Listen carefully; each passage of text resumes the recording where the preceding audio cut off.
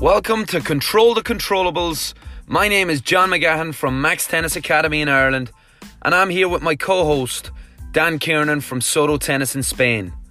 Together we have created a podcast bringing some of the top tennis athletes and tennis coaches from across the globe together. We hope you enjoy our next episode. Welcome to episode 41 of Control the Controllables. I have to apologise for the last episode.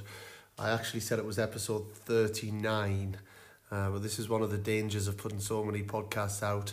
That was an error on my behalf. It was actually episode 40. So we're episode 41.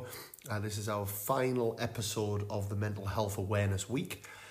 This is Anthony Ross, who you would have heard in episode 8 if you'd listened to the podcast. He's, in my opinion, a world-leading sports psychologist, but his background is in clinical psychology, and he comes on to kind of dispel some of the myths.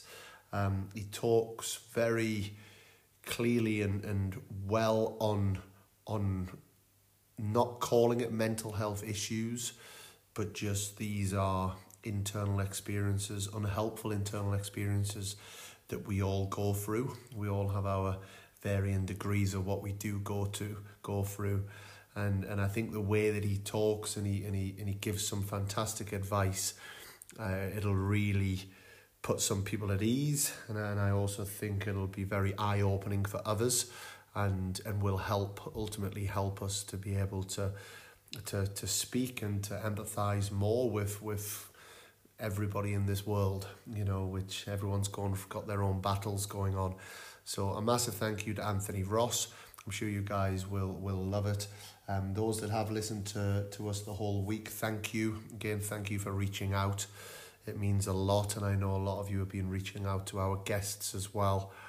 So really, I know has meant a lot to them as well. And yeah, we'll be back next week with our usual 2 a week. But as ever, please keep sharing them around. Please keep liking, rating, reviewing. You know the drill. And if it's the first time listening, then a big welcome to you all as well. But before I go on too long, I'm going to pass you over to Anthony Ross. So Anthony Ross, a big welcome back to Control the Controllables. The last time you were on, it was Control the Coronables. So That's right. Since moved back to another side. How's things? Good to be here. Very good, mate. Yes, very well. How's things over there? Yeah, all good here. We seem to be moving into a better place. I know we spoke briefly on it before the podcast. I don't want to get too caught up in it, but I think we all still have to be diligent in terms of what we're doing. It's, in some ways, it's the normality is a little bit scary, and people can get very complacent. So we need to continue watching what we're doing, but we certainly can't complain. So as you know, thank you for coming on. To the listeners, you've been listening to lots of experiences all week. This is our Mental Health Awareness Week. Some great guests, some great stories. For hopefully that'll make a difference in people's lives and touch upon things that they're going through. And we're really fortunate now to have Anthony Ross. Anyone that doesn't know Anthony, he has been on the podcast previously. I think it's episode 8, so I would definitely recommend listening to Anthony. Anthony works with Soto Tennis Academy as well as many other players and academies with mentally tough tennis. Sports psychology, but also background is clinical psychology. So has come on today to talk through some of the different solutions, some of the different things to watch for, and just give us that expert opinion on mental health that hopefully you guys can take with you. So thank you for joining us. Thanks for having me, Dan. And I think that to start with, Anthony, I think I'd like to almost look at it just from a general sense. Tennis is quite conducive to mental health issues. How do you see that in a general sense? Yeah, I think there's a couple of factors that play into that. One thing I think to take into consideration is I guess the type of people that are attracted to tennis. Yeah. And when we think about, the type of people and coaches or whoever gets involved, like in a really passionate way, we want to reflect on, why do we as people get attracted to tennis and so passionate about it versus other sports, versus team sports, versus not competing and so forth. And I think by nature, it makes sense that tennis players who achieve at a high level, or coaches who get really, really involved, are by nature probably more competitive than the average person, more driven, and have personality characteristics that make them attracted to individual sports versus team sports and so forth. So I think there's that thing that maybe we don't reflect on, to think, as a group of people, it's more likely that we have these characteristics of drive, competitiveness, and so forth. So I think that's worth reflecting on. And then I think the nature of tennis itself as an individual sport, because it's so competitive, I think the nature of the one-on-one battle in tennis and the absolute competitiveness of it, and for, if we think about playing and traveling on the tour, the challenges that go into playing at a high level, or as a coach, the commitment that's required, and the single-minded nature, I guess, that it requires, then that absolutely has massive challenges, right, in terms of balance and life balance. Like the chance to have balance as a tennis player is a very, very challenging thing indeed, for most players traveling away from home throughout the year. I think even I was listening with the coronavirus in Australia, we've got the football teams who are at the moment having to move to a different state for 2 months, and listening to the teams and the players say what a huge sacrifice and how difficult that is for them, being in a great place, getting paid a lot of money with their teammates and being looked after. And you consider that to the life of a tennis player, which really often requires, traveling on your own, unless you're at the very highest levels. And, for many players for most of the year. So, that the challenge of that is a huge one as well. Yeah, no, there's such a lack of security for a tennis player, I think, and a tennis coach, actually. The majority of tennis coaches and obviously tennis players are self-employed. They don't play, they don't get paid. They don't win, they don't get paid. They having to make decisions all the time on that. And I think certainly I don't proclaim to be an expert in this field at all, which is why I have great people like you coming on the show. But in terms of having those kind of strong pillars in place, that's one way to look at it, that I know one of our guests talked about, that you've got your 4 pillars in place. Your family life, it might be different. Your tennis, it might be your social life. We feel pretty grounded when we have those things in place, whereas tennis by nature isn't a very secure pillar. We're fueled with doubts and fears, and whereas you sign that AFL contract for 5 years, you've got, okay, it doesn't, not to say that it's easy to have an injury, however, you've got 5 years of contract there guaranteed. I'll take Evan Hoyt, who obviously we're very close to and you work with as well. Unfortunately, he's going in for an operation on his knee next week, and he's out for 2020. Okay, I didn't know that. Yeah, terrible news. He's not going to receive a penny. Even if tournaments do start, that's it. That's done, and that itself certainly brings a lot more difficult thing. Extra pressure. Yeah. Pressure and anxiety for sure. Yeah, and very little security. In terms of this week, and you won't have heard them yet because we haven't any of them yet, and as we speak, we spoke to players, coaches, and I've kind of broken it down into 3, even though we spoke to more than 3 people, almost 3 examples, and I'd love for the listeners, because they would have heard those before they're hearing you speak. So kind of case study one is the player. Yep. They're lonely. We've touched on it there. They're losing lots. They've got financial worries. They're worried they're not good enough. They're worried that, their peer group doesn't respect them. They're a long way from home, all the time. They, for some reason, have this draw to continue to want to play tennis. They still have the dream to, win the lottery. You're working with a player like that who reports mental health problems. They're starting to feel quite anxious. They're starting to get very down on themselves, struggle to get out of bed, almost starting to kind of verge on being depressed. They're in quite a dark place. What's the process you're going to go through with that player? Yeah, I think, as you said, if you think about, you'll have three different cases, but I think with the approach I use, which from a clinical point of view is called acceptance and commitment therapy, which I've actually adapted to sport. So whether it's be sport or clinical issues, the actual approach and the things that I'll be focusing on would be very similar, just used in different contexts and so forth. So around that, those challenges, I mean, first I would look at the idea of trying to connect with values other than the single-minded nature and circumstances of tennis, and try to really connect with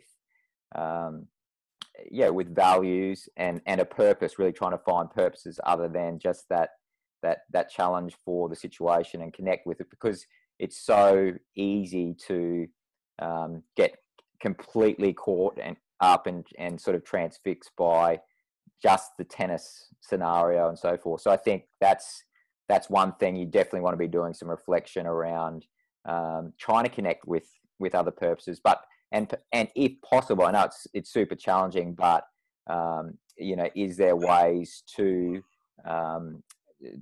actually have other things in their life that do provide some level of more balance and so forth. So I think that's a real key. Another, like as a skill, I guess, is really doing some work and training around and practice around trying to connect more with the present moment. So obviously in those scenarios, for that player, there'd be heaps and heaps of difficult thoughts about the future, about the scenario now. It's probably triggering difficult memories and so forth from their past. So doing some work around and basically doing some skills of just practicing, seeing if they can connect more often with the present moment. And then I guess the third key skill is this idea of trying to develop skill in responding better to the naturally occurring difficult internal experiences that are showing up for the players. So really trying to develop awareness around the main difficult thoughts and emotions that are showing up in that scenario, and then looking at how the player's responding. So first of all, the key skill in responding better to those naturally occurring internal experiences would be to develop awareness. So seeing if we can get quicker at noticing when we, for example, get caught up in that stream of difficult thoughts, and bring ourselves back to the present, like I was just saying. And then also over time, like with this particular approach, acceptance and commitment therapy, we'd have a big focus on trying to develop more capacity to tolerate and have higher levels of these difficult internal experiences. Acceptance, that's what acceptance and commitment therapy, the acceptance part is really trying to develop more acceptance of the difficult stuff that's showing up mentally, and practicing skills around that. Oh, very good. And I think even as well for the listeners, in some instances, that's the expert bit, and that's the bit that can then help people over a longer period. But even just having someone to talk to at all at first, I think can quite often be the first step. So some of these tennis players that are out there, what it seems to me, and I've had quite a few conversations this week, and obviously being around certainly the Futures Tour and Challengers Tour for quite a few years, everyone gets in their own bubble, and it's this bubble of defining themselves based on how they've done in the tournament. So you've lost the first round, so that means you're a loser, and that means you're a bad person, and that means you're this, and that means you don't deserve to talk to anyone.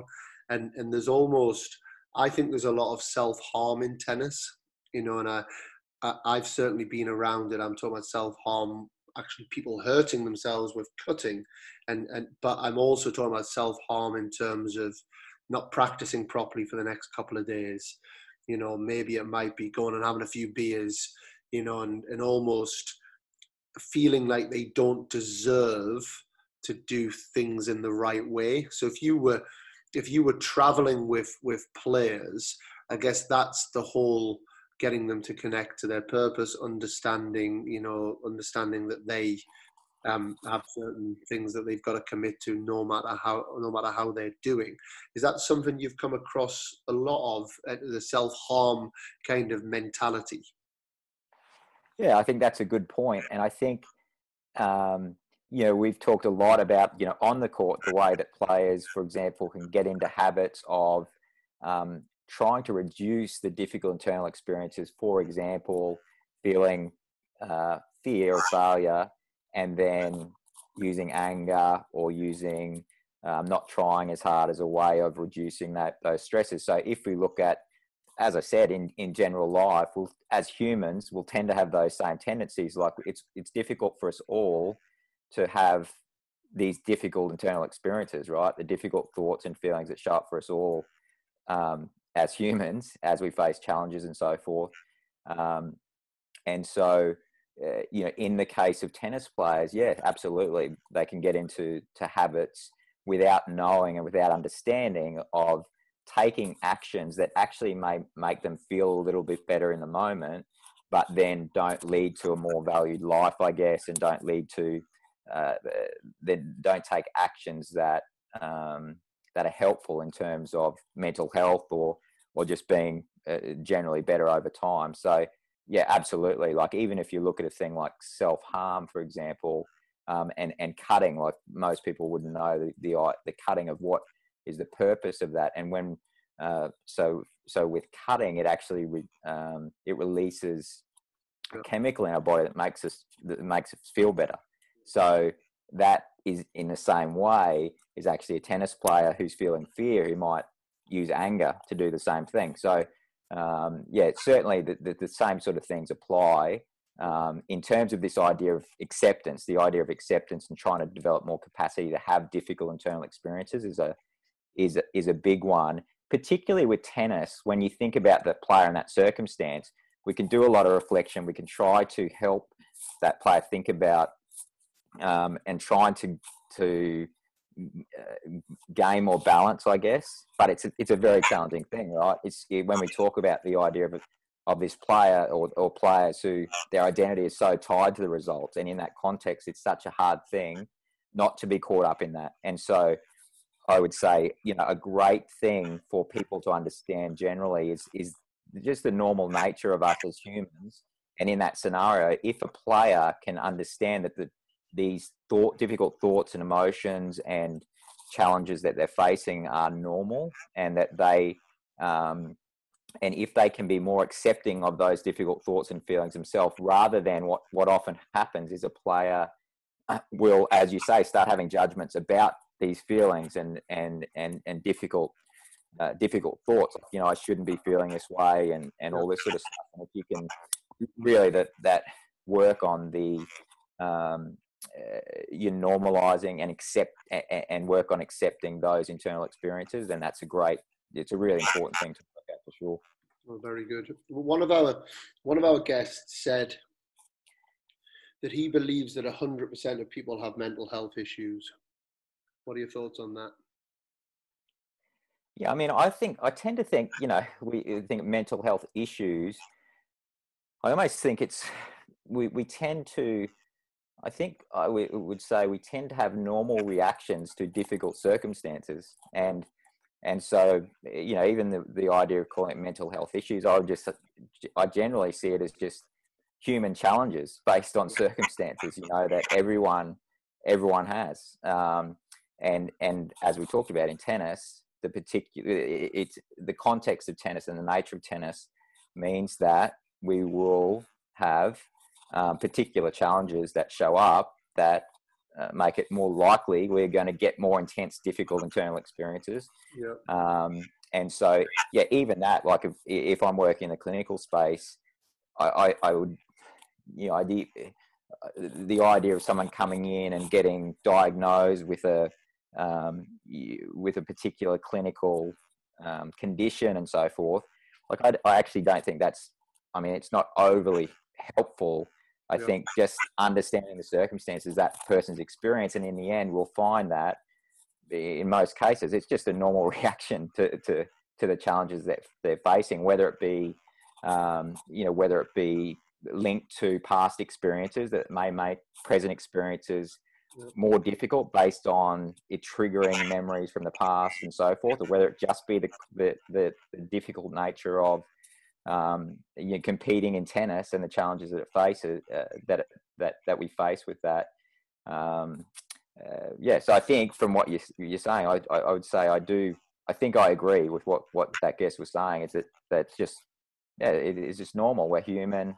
The nature of being human means we're going to face a lot of challenges, and it's easy to get caught up in those challenges. I love that. I really like that way that you put it, because it does. It certainly helped me, and it's helped the players that I've worked with. Is the whole concept of you don't control the thoughts and feelings that you have, you know, and I think we used to think of you're mentally strong if you don't have to deal with emotions, you know, rather than actually we're all gonna deal with negative thoughts and feelings and difficulties.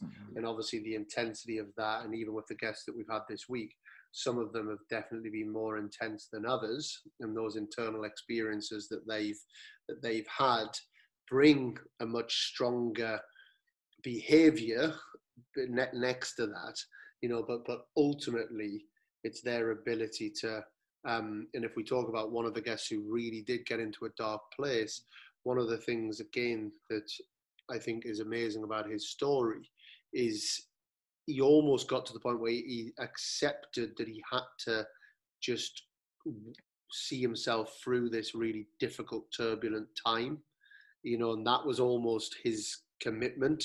His commitment was just to see that bit through, you know, almost ride the wave.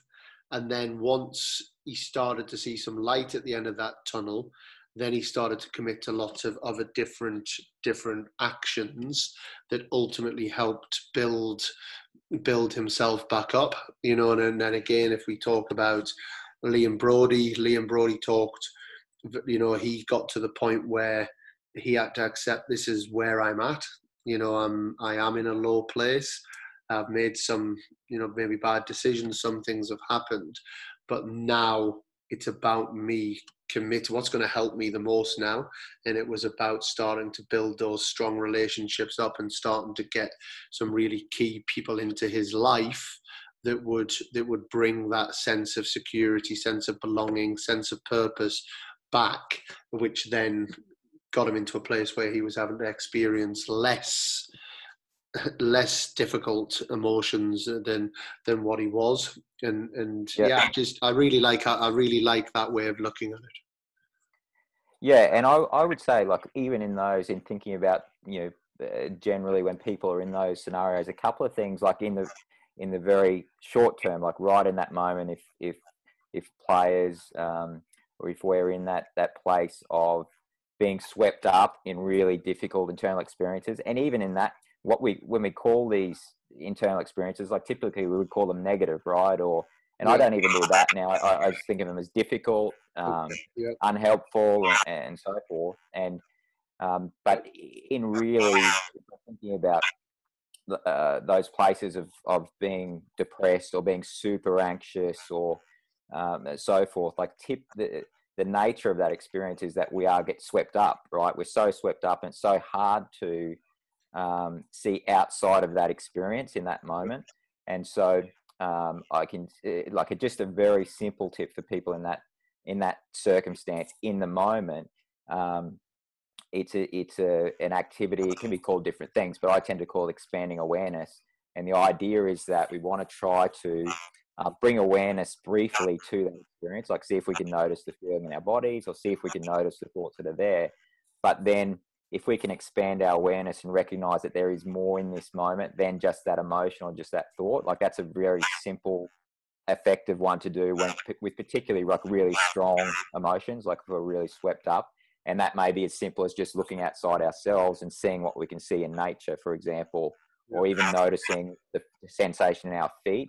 And that can bring us, it can sort of unhook us from that experience in that moment, which is it's a good one for those really powerful experiences. And then more generally, a helpful thing to do, or even if someone's in this place, to try to connect with, once again, like if someone is depressed or someone is super in panic or like super anxious, in that moment, it's very hard to get that sense that this is not going to be here for a long time, and so if we can connect with and even memories of times when I didn't feel like this, and get some sort of connection that there is a possibility that this will not be, I won't be feeling this way in perhaps weeks or so forth, and see these experiences, try to connect with, a mindful,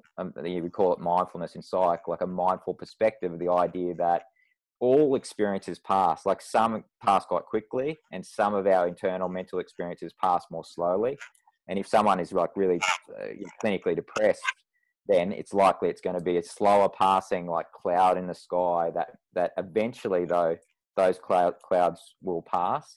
Yeah. And one thing I'd say I think is a helpful thing with people in very, very dark places. If I've talked to people in very, very dark places, it's this idea of going, if they were thinking about taking, a bad action or suicidal or whatever it is, the idea of what if it's possible that you won't feel like this in a month, but then you're gone, so, and you just don't know, and trying to connect with the idea of the possibility that this may pass. And then, but if you were to, commit suicide in that circumstance, that's final, so things like that, I think are helpful for people in really, really difficult places.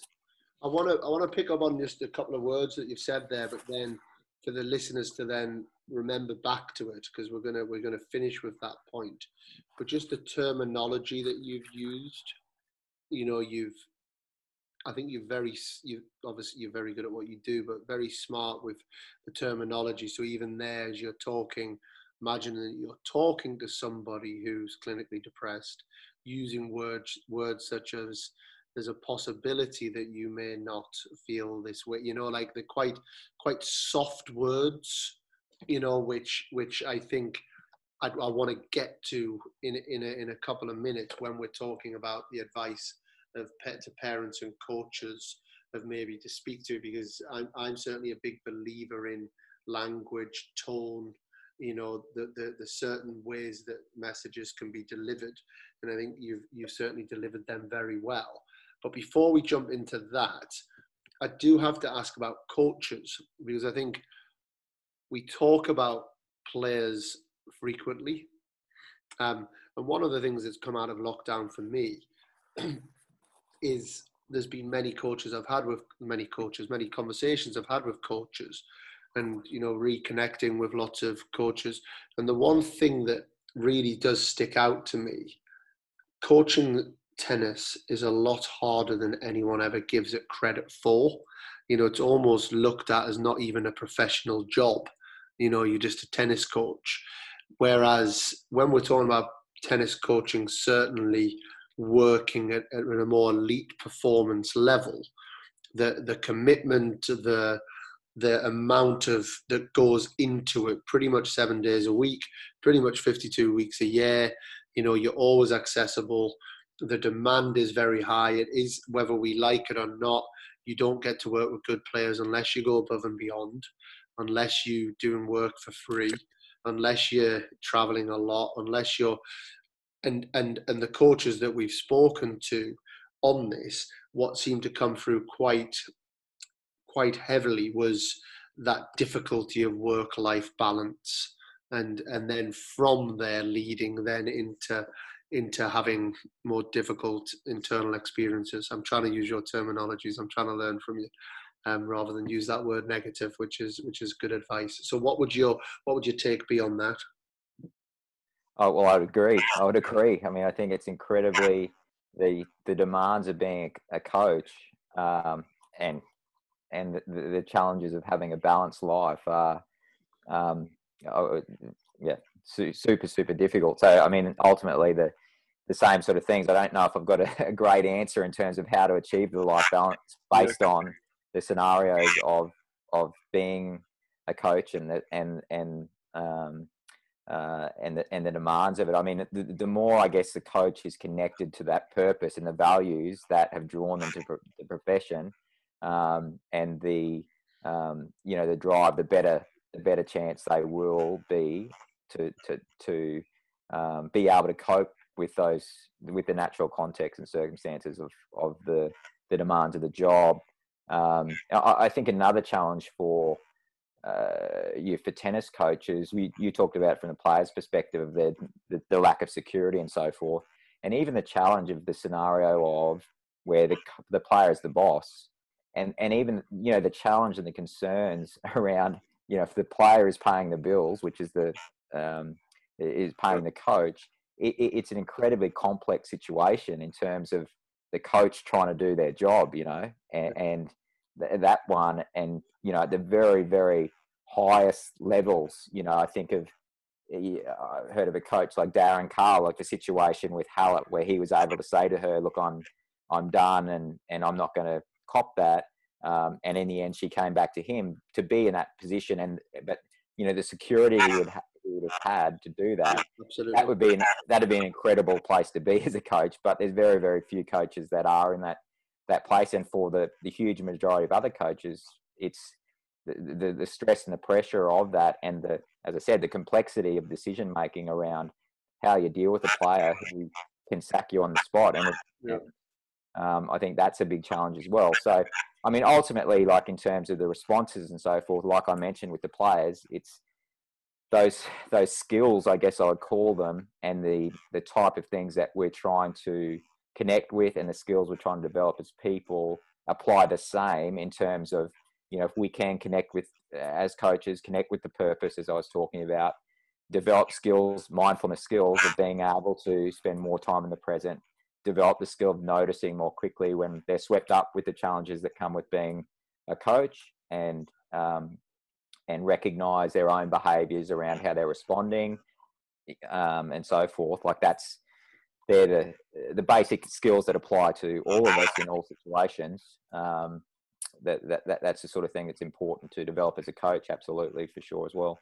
Yeah, and one thing that I'd add to that, Anthony, as well, is in terms of, especially, I guess, young coaches who maybe haven't quite got to that point where, or they're coming into the sport and they're really eager to impress, they're really eager to just do everything, yes to everything, and before you know it, they're completely snowed under. Yeah.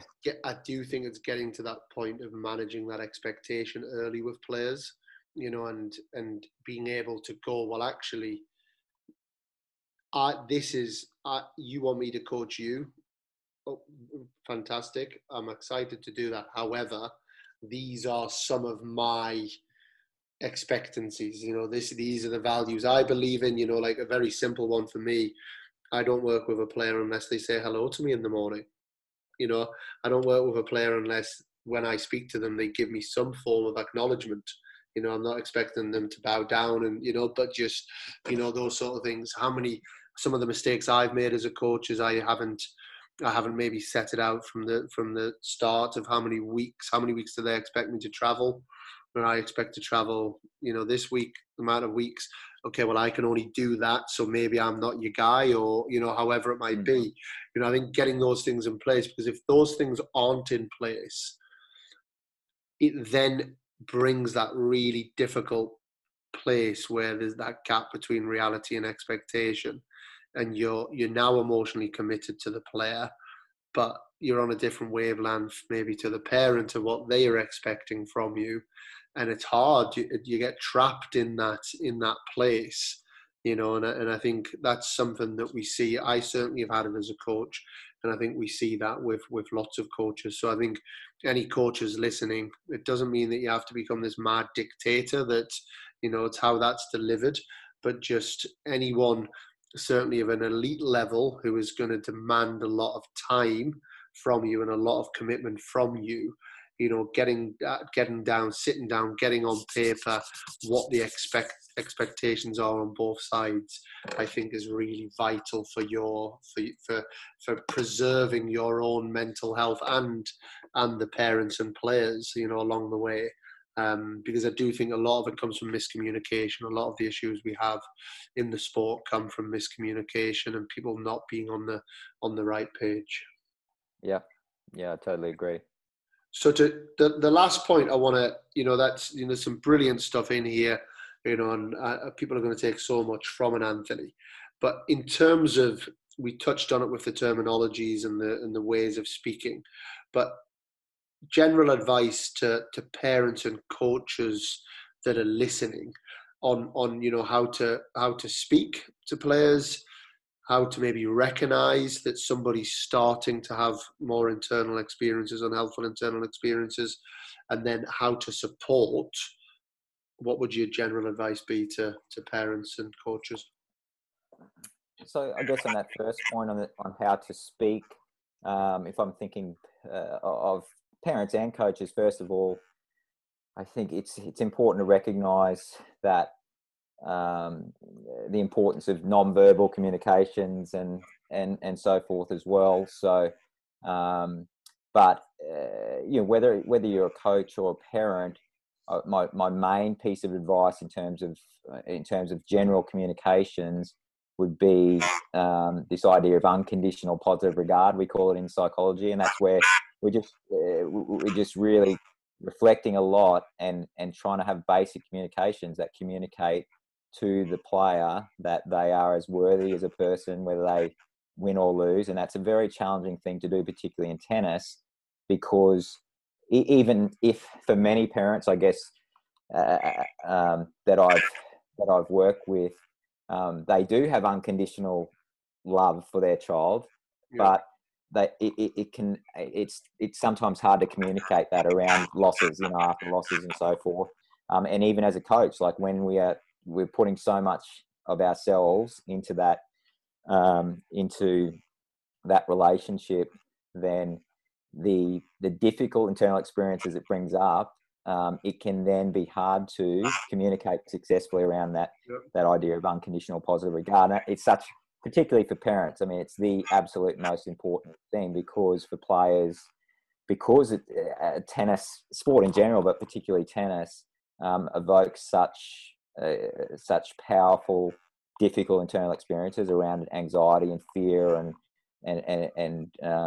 worth and so forth, that it's just so vital that parents do that, so that it helps players be in a place where they are more able to tolerate and take the losses and so forth. So that's a really important one in terms of general communication style, I guess, I would say. And what was your next?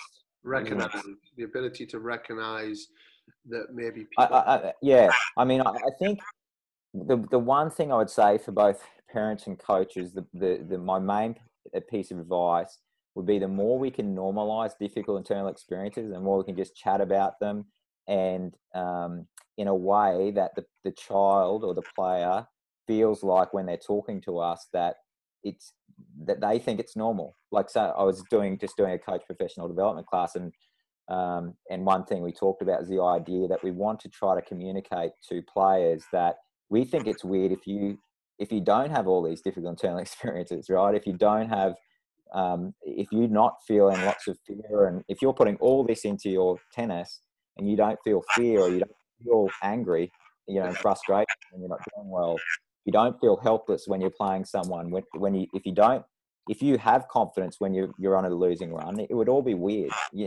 So you're basically trying to communicate. You're not trying to normalize all the difficult internal experiences, so that person feels comfortable in talking about how they're really going and feeling. And so that's, if you do that successfully as a parent or coach, then that, rather than trying to have to pick up and look for the signs and stuff, it increases the chance the player will just feel comfortable in communicating how they are going, because it can be very difficult to recognize if someone's not in that place where they feel comfortable in talking to you about their real experience. Then it can be a very, very difficult thing to pick up. So I think that sort of preventive approach, and just trying to communicate in the way. I mean, there's so many different. If we looked at the ideas of there's so many different behaviors that can come out for people who are not traveling too well. I mean, that we can look and try to explore, but ultimately trying to get in that place where normalization and chatting about it. Yeah, very good. And then if you, as a parent or a coach whose player or child is experiencing difficulties, but maybe they're not in a place where they have access to the expertise of yourself or other quality sports psychologists, what's one or two just simple tips on how they can support that child? I think the first thing that comes to mind is the skill of mindfulness. And I think as a parent or a coach, I'd really encourage both parents and coaches to take 10 minutes to go on the internet, and just, if they're not familiar with the idea of mindfulness and mindfulness skill, that would be my main. It's if we have a sort of a superpower in psychology, whether it be in performance psych or clinical psych, and general an activity that supports mental health, then I would say mindfulness is the one. And so I would say as a parent and coach, we want to both understand it. I would encourage every person from a basic mental health place of mental health. It's a great idea to commit 5 minutes a day to formally practicing like the skill of mindfulness. And also, if parents and coaches are modeling more of a mindful perspective, then that's going to get transmitted to players. So that's a really supportive way to do it. So if I was to summarize mindfulness and what it is, it's basically what we're doing is we're really just practicing bringing our attention into the present and trying to focus our attention on present moment targets. And it can be absolutely anything. And it can be, it can be as simple as focusing on the breath or sounds. It can be external. So we can have an external target. It can be a physical target. So breath or something to do with our body. Or it could be internal targets. So we could try to bring more attention and awareness to the thoughts that show up in our mind, and so forth. And then we're trying to, when we do that, we aim and maintain our attention on those targets. And we just try to notice as soon as possible when our attention has gone off them and what has stopped us paying attention there. And typically that will be because we've just lost concentration. Our mind's just wandered onto something else, not to do with the task. But also our mind will tend to, it tends to comment on as we go along. And so the big part of this skill of mindfulness is trying to develop awareness of when our mind starts chatting away, and just have an awareness of that, noticing it. And the third part of this, so we have attention, we have awareness, but overall, as I've talked about a lot, is whatever we're paying attention to, we're trying to practice doing it with acceptance. And particularly if it's a difficult experience, we're trying to practice observing particularly our internal experiences with more acceptance. So if I'm feeling anxiousness, for example, I'll be able to notice that in my body. And we say things like, with mindfulness, the advice I might give is see if you can notice that physical sensation of anxiety, like you're a curious scientist trying to learn more about it, And so this perspective changes our relationship with the difficult internal experiences. So just getting for parents and coaches the basic idea of mindfulness and having some basic practice themselves. As I said, there's a limit, maybe a formal 5-minute listen to an app. There's so many apps out there now. And I would be teaching my child mindfulness. I'd be encouraging children to just do a basic mindfulness practice. It's the simplest way to promote mental health, I think, that I know of. Very good. Yeah, I mean, I know that they are. I've got a couple of friends back in the UK that have had been diagnosed with depression, clinical depression, and actually they were prescribed mindfulness course. Oh yeah, for sure. It's more and more. Yeah. Which is a great.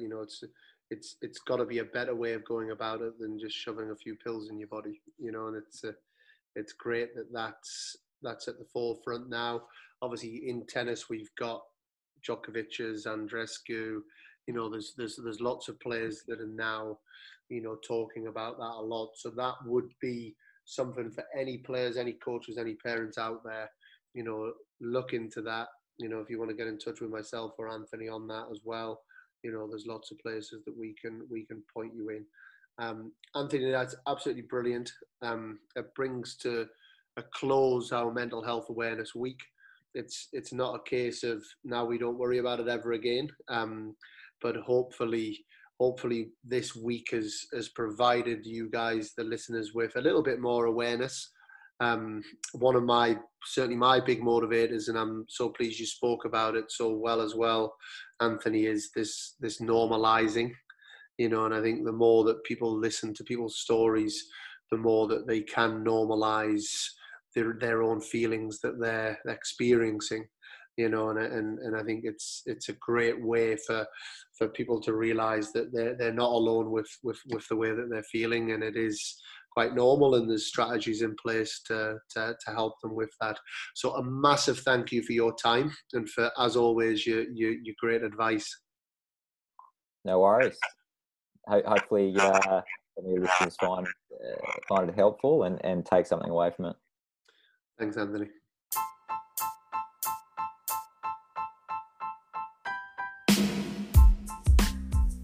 A massive thank you to Anthony Ross for his time as always, and his expertise, his kindness, the way that he talks certainly makes a lot of sense to me, and I hope it has to everybody else as well.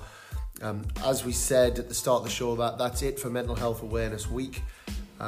However, we're going to be touching on the topics throughout the podcasts. As you will have found out from these podcasts, it is something that's very close to our heart as an academy. It's something that personally, it's very close to my heart as well. And I don't think that you can dig under the bonnet of tennis and life and stories, which is the way that we are going with these podcasts, without bringing up the internal experiences that people are having. So we'll keep bringing attention to it. Please keep doing your bit. Share your story. If you want to reach out, we're also here to reach out to. Again, I stress we'd absolutely love hearing from all of our listeners. So a big thank you for that, and thanks for our support. It's much appreciated. And until next time, we'll have some great guests coming up in the next few weeks. I'm Dan Kiernan, my co-host John McGann. We are Control the Controllables.